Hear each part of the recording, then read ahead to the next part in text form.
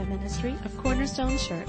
You can listen to this and other messages on our website at www.corner-stone.org or by subscribing to our podcast. Open your Bibles to Philippians chapter 2. We're looking at verses 9 through 11 this morning. I don't know if you know this or not, but most pastors and preachers and speakers, even outside of a spiritual realm, have one main thing that they said, okay, if the audience gets this, if the participants get this one thing, then they will feel like, okay, it was successful. And certainly I feel that way as we open up God's Word. There's always at least that one thing that you just hope that grabs the heart and the minds of the people that gather together. And last week, that one thing that I really wanted I think is the main point of the scripture that we looked at last week, was this purposeful downward trajectory that Christ took.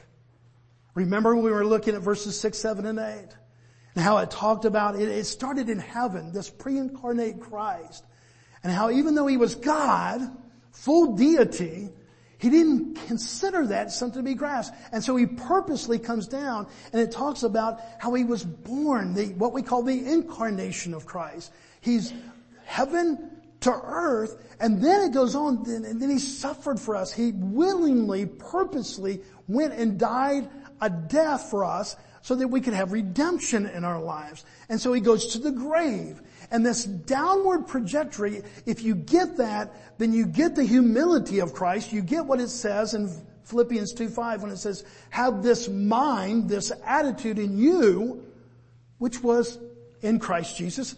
I love the ESV, which is yours in Christ Jesus. If we get that, then we begin to grasp really the fullness of this verse. Because I promise you that this natural inclination that you and I have in our sinful nature is to climb up. But we hate being put down. We hate anything that's kind of embarrassing. We hate anything that doesn't kind of make much of ourselves. And so we have this natural inclination to go up. And Christ says, no, this attitude that I want you to have, that is a demonstration of me working in your life. And that you have met me, and not only have you met me, but I dwell in you, is that you begin to take on this purposeful downward trajectory. Jesus does this. Philippians 2, 6 and 7.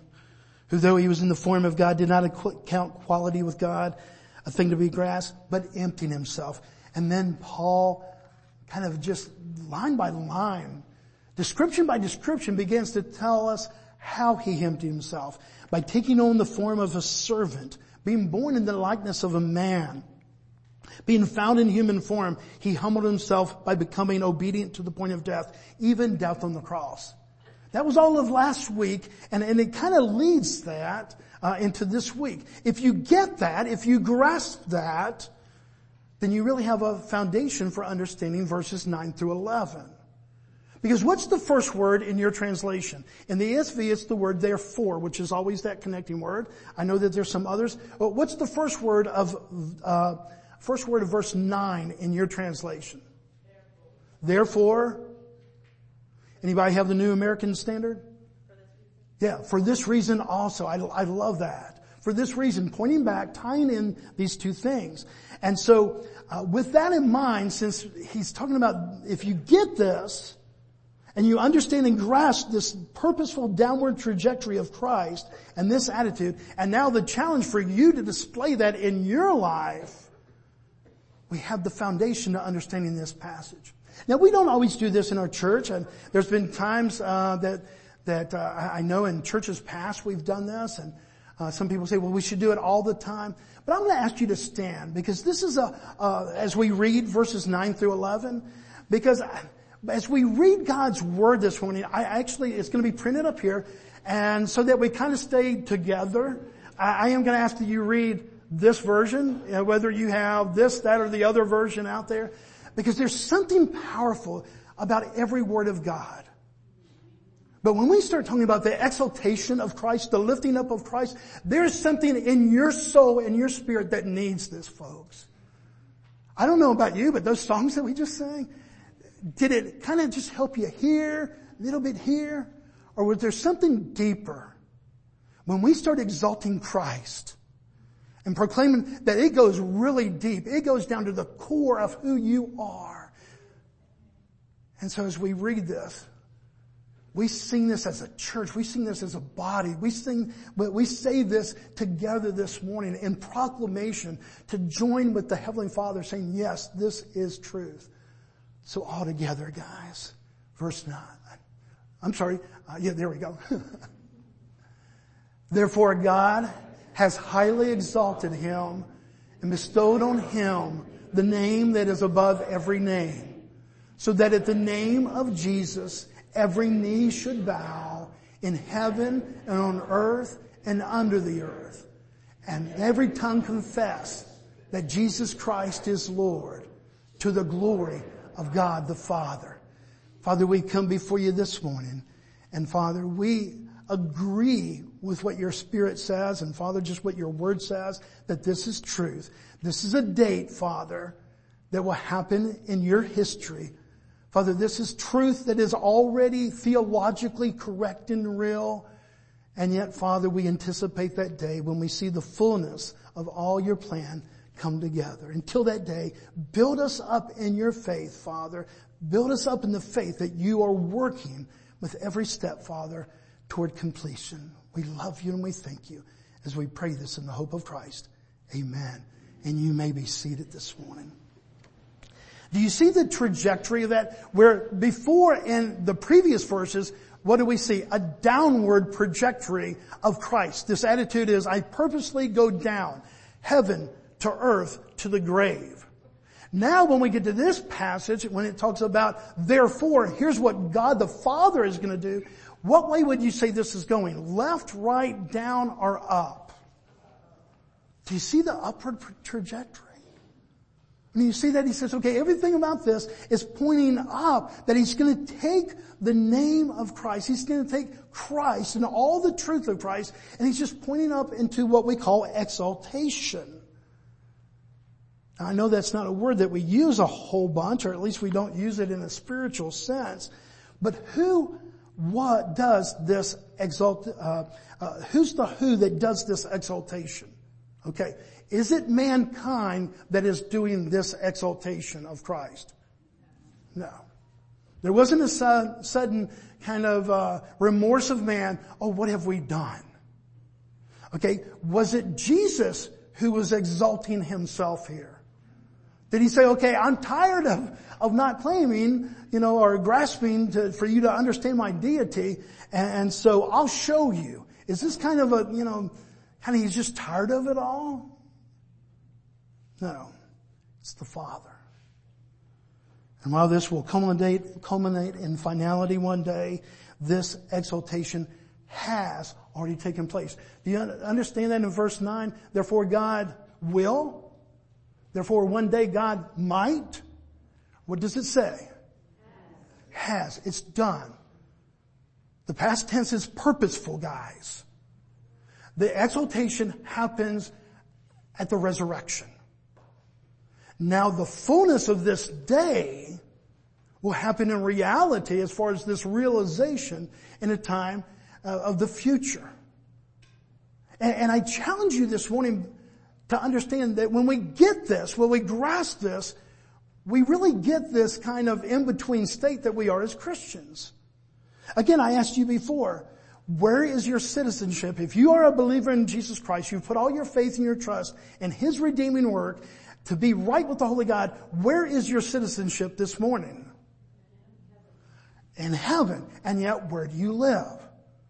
On earth. When we begin to really grasp that, and don't see it as a riddle, but we see it truly as a theological truth and a practical truth of living the Christian faith, it really does show us that we are completed already in Christ Jesus. Is God waiting for Jesus to do one more thing? Is he waiting for you to add to your righteousness? No. You are fully justified if you are in Christ Jesus. All of this is done. It is finished in Christ Jesus.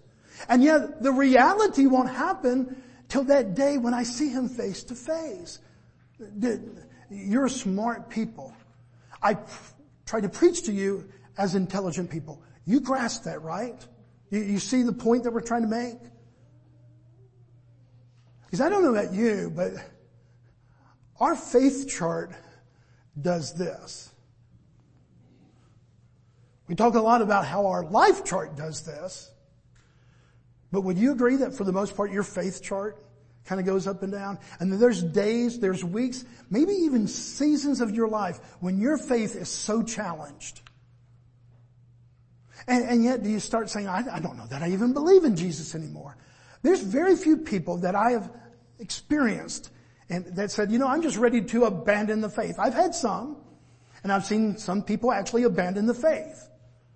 But most people, when they say, I'm really being challenged in this season of my life, this day, whatever the event might be, they're not saying, I don't believe in Jesus anymore. What they're saying is, my faith is kind of injured right now.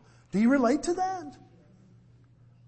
And sometimes it can be the world frame. I mean, this is a crazy world, guys. It's a fallen world. And you don't have to look past your own family. You don't have to look past Jefferson. You look out in the world, you see this craziness. And yet, so much of the craziness and so much of these things that begin to attack our faith, it comes out and it can visit your house and your family. We see it broad scale. We see it in the most personal ways. And that's why this morning when we begin to read this, we begin to see first and foremost in verse 9, therefore God has highly exalted him and bestowed upon him the name that is above every name. Has. It's done. The exaltation is in place. The fullness of that, in a matter of speaking, will come on this historic day. Do you see the intentional language that is being used here in this verse about who is doing this? It says, God has highly exalted him. God has bestowed upon him the name. Folks, in the day of self-exaltation, this is a really, really important point. This is not Jesus pouting, going, do you really know who I am? Have you ever felt like saying that? When we, in seminary, me and a couple other guys owned a lawn care business and out in Fort Worth. And so we would go to seminary. We were each pastoring churches, and yet we were doing some really grubby work during the week. And there were times that the people that we were working for, kind of treated us like, okay, we're just, the people that cut the grass. And basically we were the people that cut the grass. And every once in a while we got treated in such a way that you want to go, but I've got a master's degree and I pastor a church, and somehow you just wanted to kind of let them know, no, this didn't define you and in no way was there anything wrong. It was very honorable what we were doing. But have you ever felt that in your own heart? That somebody didn't quite acknowledge all of you? And you wanted them to know, okay, I am somewhat accomplished. That's not what's happening here. This is not Jesus struggling to make a name for himself. This is not Jesus saying, I just want to remind you. No, it is the Father who does this. I love what Spurgeon says on this passage. He says, now just pause over this thought, that Christ did not crown himself, but that his Father crowned him. That he did not elevate himself to the throne of majesty, but his Father lifted him there and placed him on this throne. This humility that we read about in verse 5, that's demonstrated in verses 6 through 8. It didn't all of a sudden go away. No, we see it continue. But we see his Father saying, no, I will exalt you. God the Father, it says, bestows on Christ the name. Not just a name, the name. Means that he gave. To bestow something is to grant something. We've had several in our church that have had recent children. Others, when you are going through and you're having these children, you're going to bestow upon them a name. And I know it's kind of really frustrating for some of those people seem to figure out the name that they're going to give their child, before they even find out that they're really pregnant. And then others, it's like, you haven't figured out the name yet? And I think there's beauty in both, because in one, maybe it's a family name. Oh no, we've known for months now because we're going to name this child after granddad or after grandma or after this person or that person. And so there's honor, there's purpose, and almost immediately, this is the name that we will bestow upon this little girl or this little boy. Others, it's not that you're confused by that. It's not like, we don't have anybody worthy to name this child after. And it's not that. It's like, wow, this weight of bestowing. The importance of this bestowing. This child's going to carry this name. We want it to stand for something. We want there to be purpose in it. Does that make sense? That you can, the people that figure it out day one, the ones that are still, and they come to them, okay, you're about to check out of the hospital, you got to give this child a name. It's not that they're just going, I don't know. Wilbur? I don't know. No, they see the importance of bestowing a name. But Paul, in the inspiration of the Holy Spirit, isn't just using words here. Therefore God has highly exalted him and bestowed on him, granted to him, given with purpose this name that is above every name. It's not haphazard at all. And here the Father bestows on him this name, on him, a name that is above every name. If you look at the Greek in the Old Testament, there's the Hebrew, New Testament, the Greek. And remember, God had a name in the Old Testament that the Jewish people made, where they took out all the vowels so that you couldn't pronounce it. We call it today Yahweh. And the reason why they did that, because they said, okay, this is such a distinguished name. It's such a holy name that God has. We don't want to say this because we're just not even worthy to say the name of God. And so they removed the vowels from Yahweh, what we say now Yahweh. This is the New Testament. This is the Greek version when he says Lord here of Yahweh from the Old Testament. Is that cool? He said, I bestow upon the name. But I bestow this name of ultimate worth and holiness. Folks, this attitude of Christ, this mind of Christ, it's just the opposite of what we see in the fallen one, the evil one, Satan, devil, whatever name you want to give him. I mean, you go back to Isaiah 14. Look at verses 13 and 14. And this is a description of Satan. And I want you to notice the drastic difference, not just kind of a tinge to the left or right, the drastic difference between what we just read about God bestowing a name on Christ and this motivation here. This is talking about Satan. You said in your heart, I will ascend to heaven. Above the stars of God, I will set my throne on high. I will sit on the mount of assembly in the far reaches of the north. I will ascend above the heights of the clouds. I will make myself like the Most High. A little bit different. This attitude of Satan, this attitude of this desire of Satan to make much of himself. And Christ purposely humbles himself. Therefore, as Paul would say in the first word, God has exalted him and bestowed upon him a name. Look at verse 10. So that at the name of Jesus every knee should bow in heaven and on earth and under the earth. Question. Does Jesus already have this name? Yes. But the full realization of it, the full extent is still kind of coming. Again, that's the whole Christian life. It's there, but in a way it's not there yet. We're still believing by faith. But there will be a day of culmination. There will be a day when what we believe by faith and what is real in truth will become a reality in our own experience. Now this is really important because there are so many things again in the Bible that are promised to you that said, okay, this is who you are. You are a citizen of heaven. You are a child of the living God. You are a champion in Christ Jesus. You're more than a conqueror. Are those biblical descriptions of those who are in Christ? Yeah. And it's not that we didn't earn those. We didn't kind of have to do 5 things to get those and then we checked it. No, those are who we are in Christ Jesus. Question. You more than conquerors in Christ Jesus. How many days just last week did you not find yourself finding quite like a conqueror in Christ Jesus? Emotionally, physically, even spiritually, mentally. Well, Bobby, you just keep on making that point because it's a really valid point. Not just because it's part of the sermon and part of the text. It's a really valid point, guys.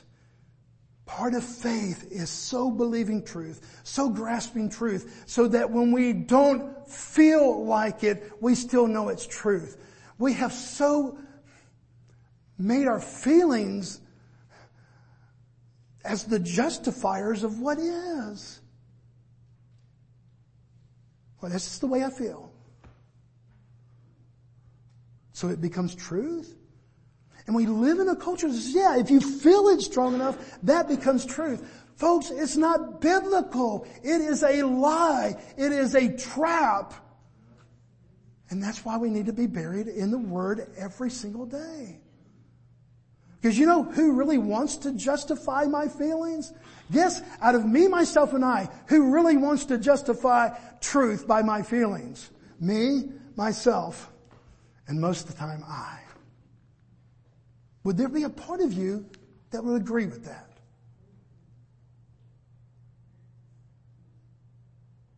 And that's why the scripture says, no, I'm not going to make you a slave to your feelings. I'm not going to make you slave to the seasons of your life.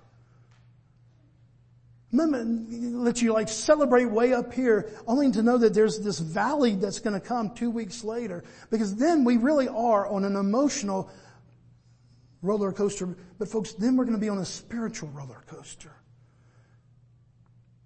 And it's real easy to get into a theological roller coaster at that point. And so this is important.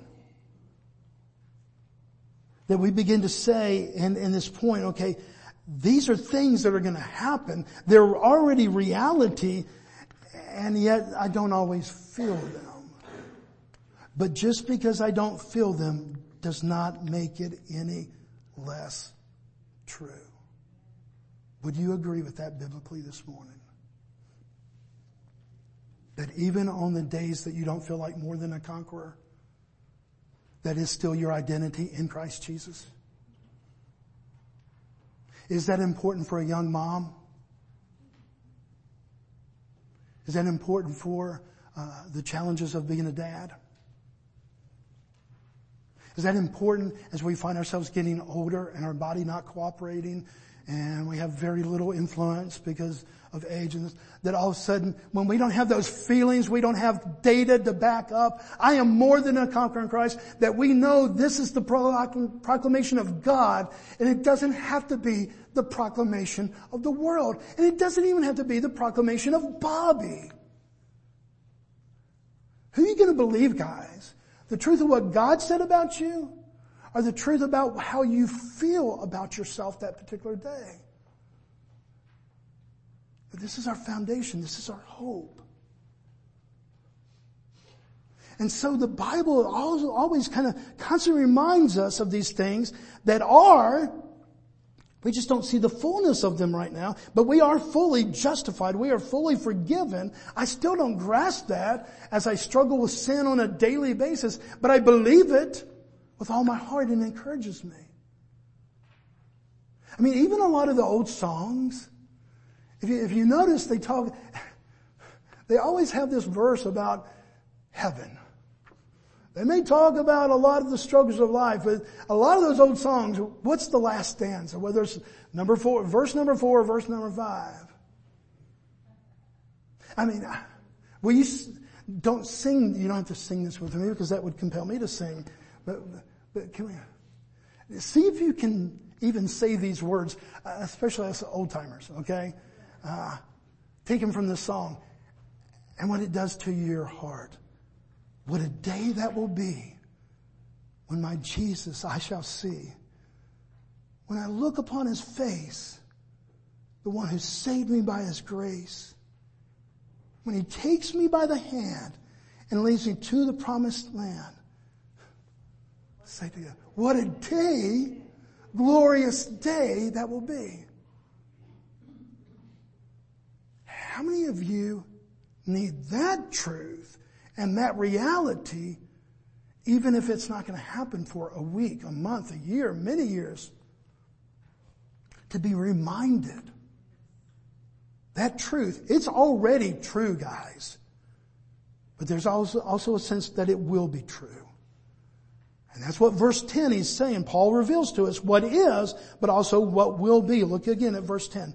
So that at the name of Jesus, not a name, the name of Jesus, every knee should bow in heaven, on earth, and under the earth. And it's because of the majesty and the authority of this name that we see this reaction of bowing. Now, who's bowing? Paul tells us three different kind of groups of people, or creation. One is in heaven. Most would say, okay, that's the angelic beings that never rebelled. That's the angels, creation of God. Some would include us in that. That is the redeemed saints that have already gone on to be with Christ. That it could be that. I don't know that we can conclusively say that's what he means by those in heaven. But certainly it's the angelic creation. Probably, more than likely, create those that have been redeemed and gone on. Those on the earth, that would be the unredeemed of all mankind. Those that just do not follow Christ. Those that have not trusted his work. And then those under the earth, the demons. The point isn't so much that Paul's trying to give us description of who each group is as much as he's trying to be inclusive. The whole point of Paul is saying, okay, on this day, when God the Father exalts the Son,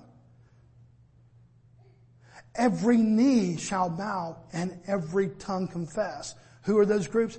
Everybody, all of creation, those above the earth, those on the earth, those below the earth. I don't know that he's trying to give us a theology of who these groups of people are, except that he's trying to be inclusive. There will not be one part of creation that avoids this. My personal belief is that all of creation will acknowledge this truth. Not as saving faith, but the acknowledgement of truth. I personally believe that there will be people that when they stand before the judgment of a holy God, and they did not know Christ, they will be so aware of their sin, so aware of God's holiness, that hell will just make sense. I'm not saying that all of a sudden they're going to desire to go, okay, I want to go to hell.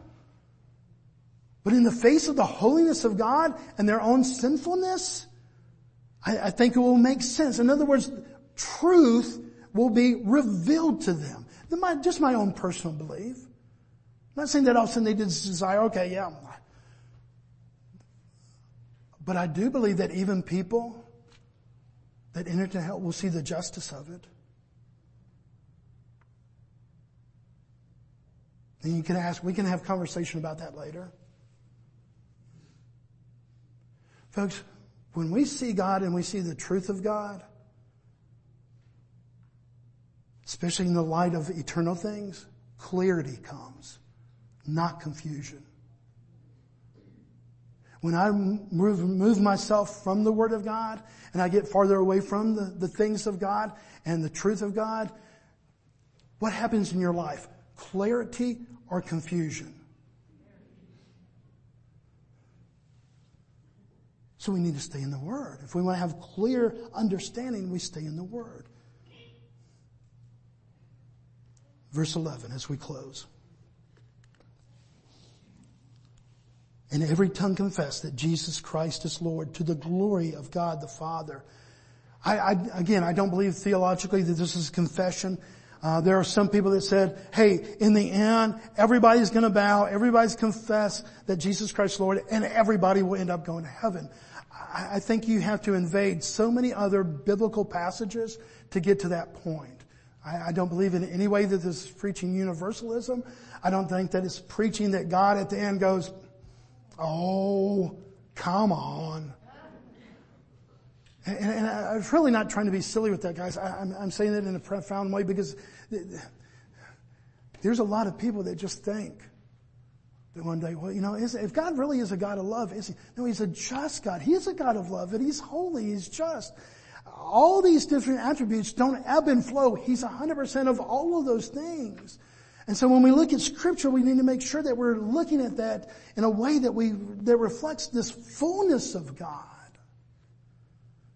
And here it tells us that every tongue will confess means tell the truth.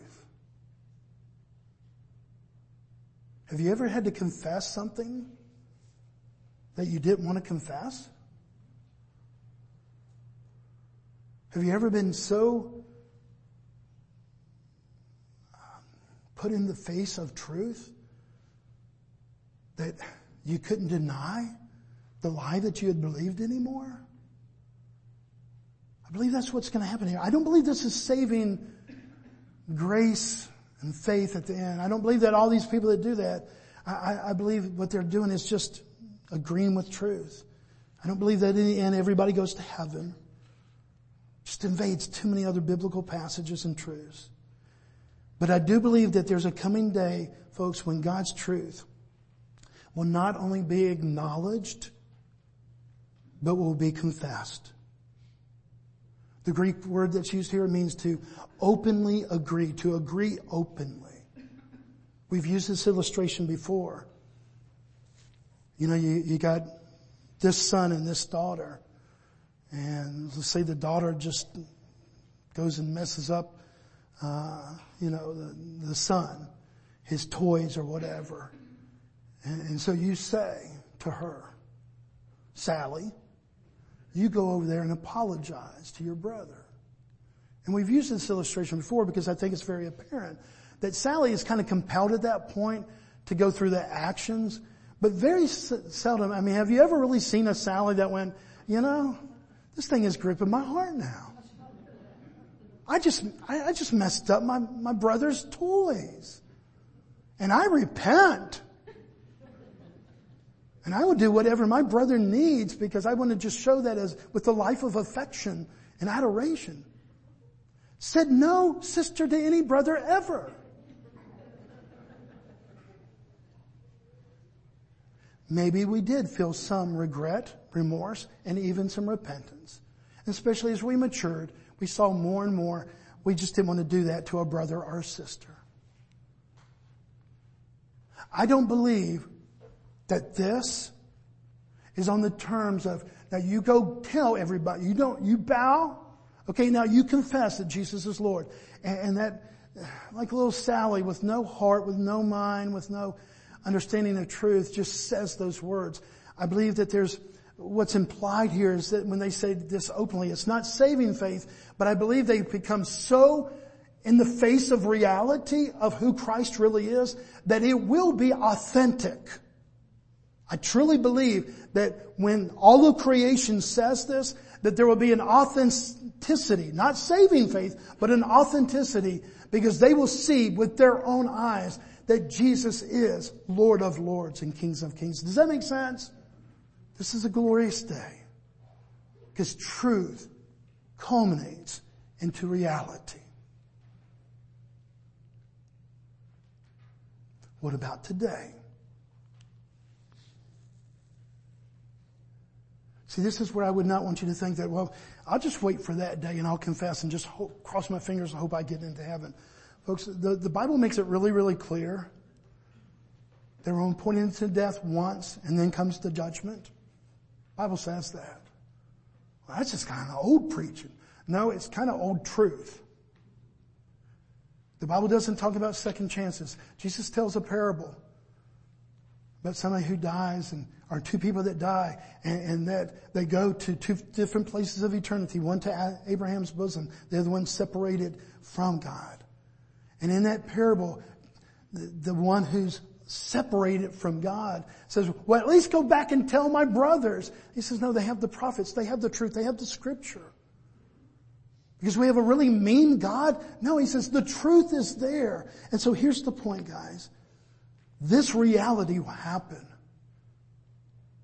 But I don't believe that this will be saving faith. The opportunity to trust Christ as Lord and Savior of your life is today. It's today. Here's what Paul wrote to the Romans.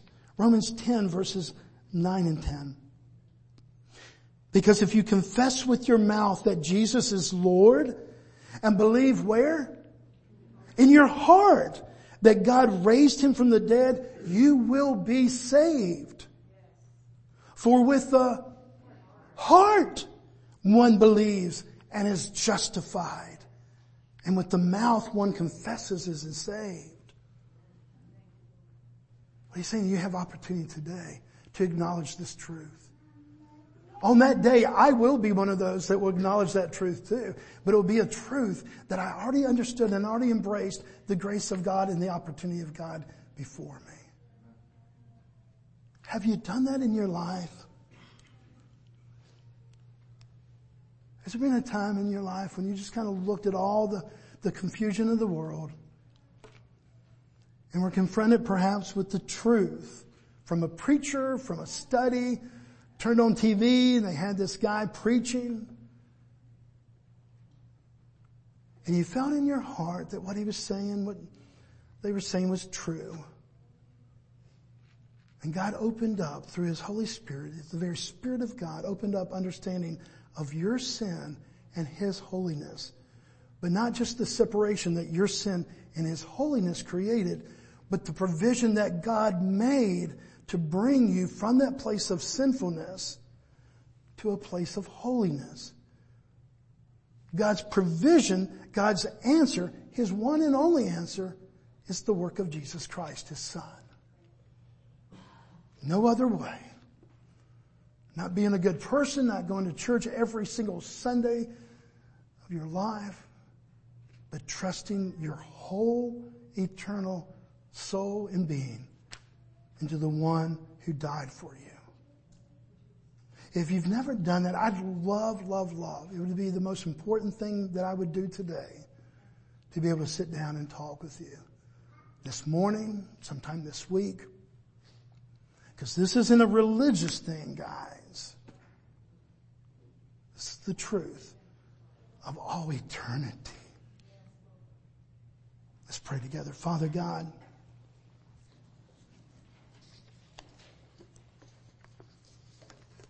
how gracious you are.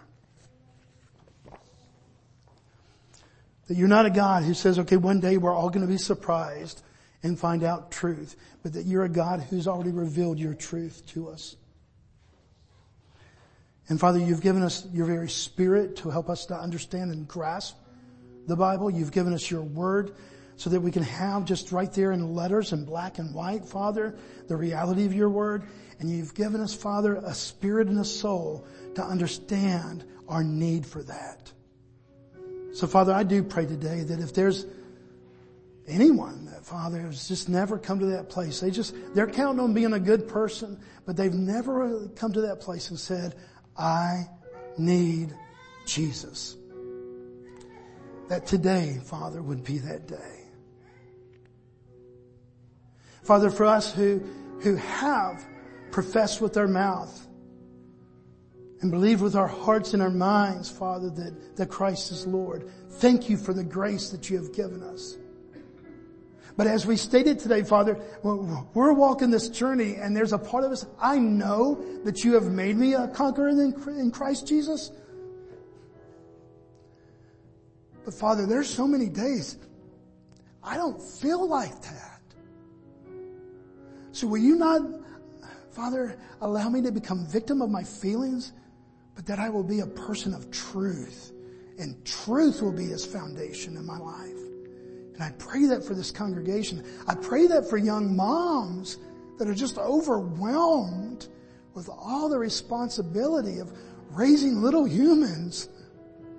I pray that for dads who have been called to pastor their families in a world that is falling apart.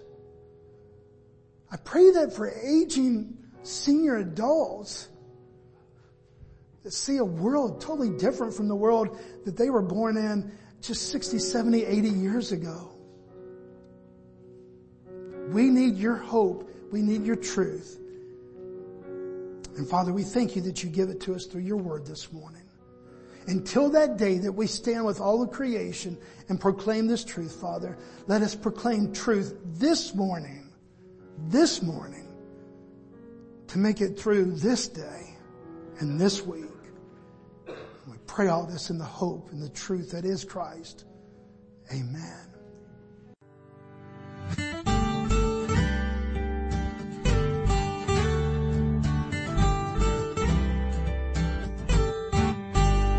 Thank you for listening today. We hope this message was a blessing to you. To learn more about our church or our media ministry, you can visit us online at www.corner-stone.org or find us on Facebook.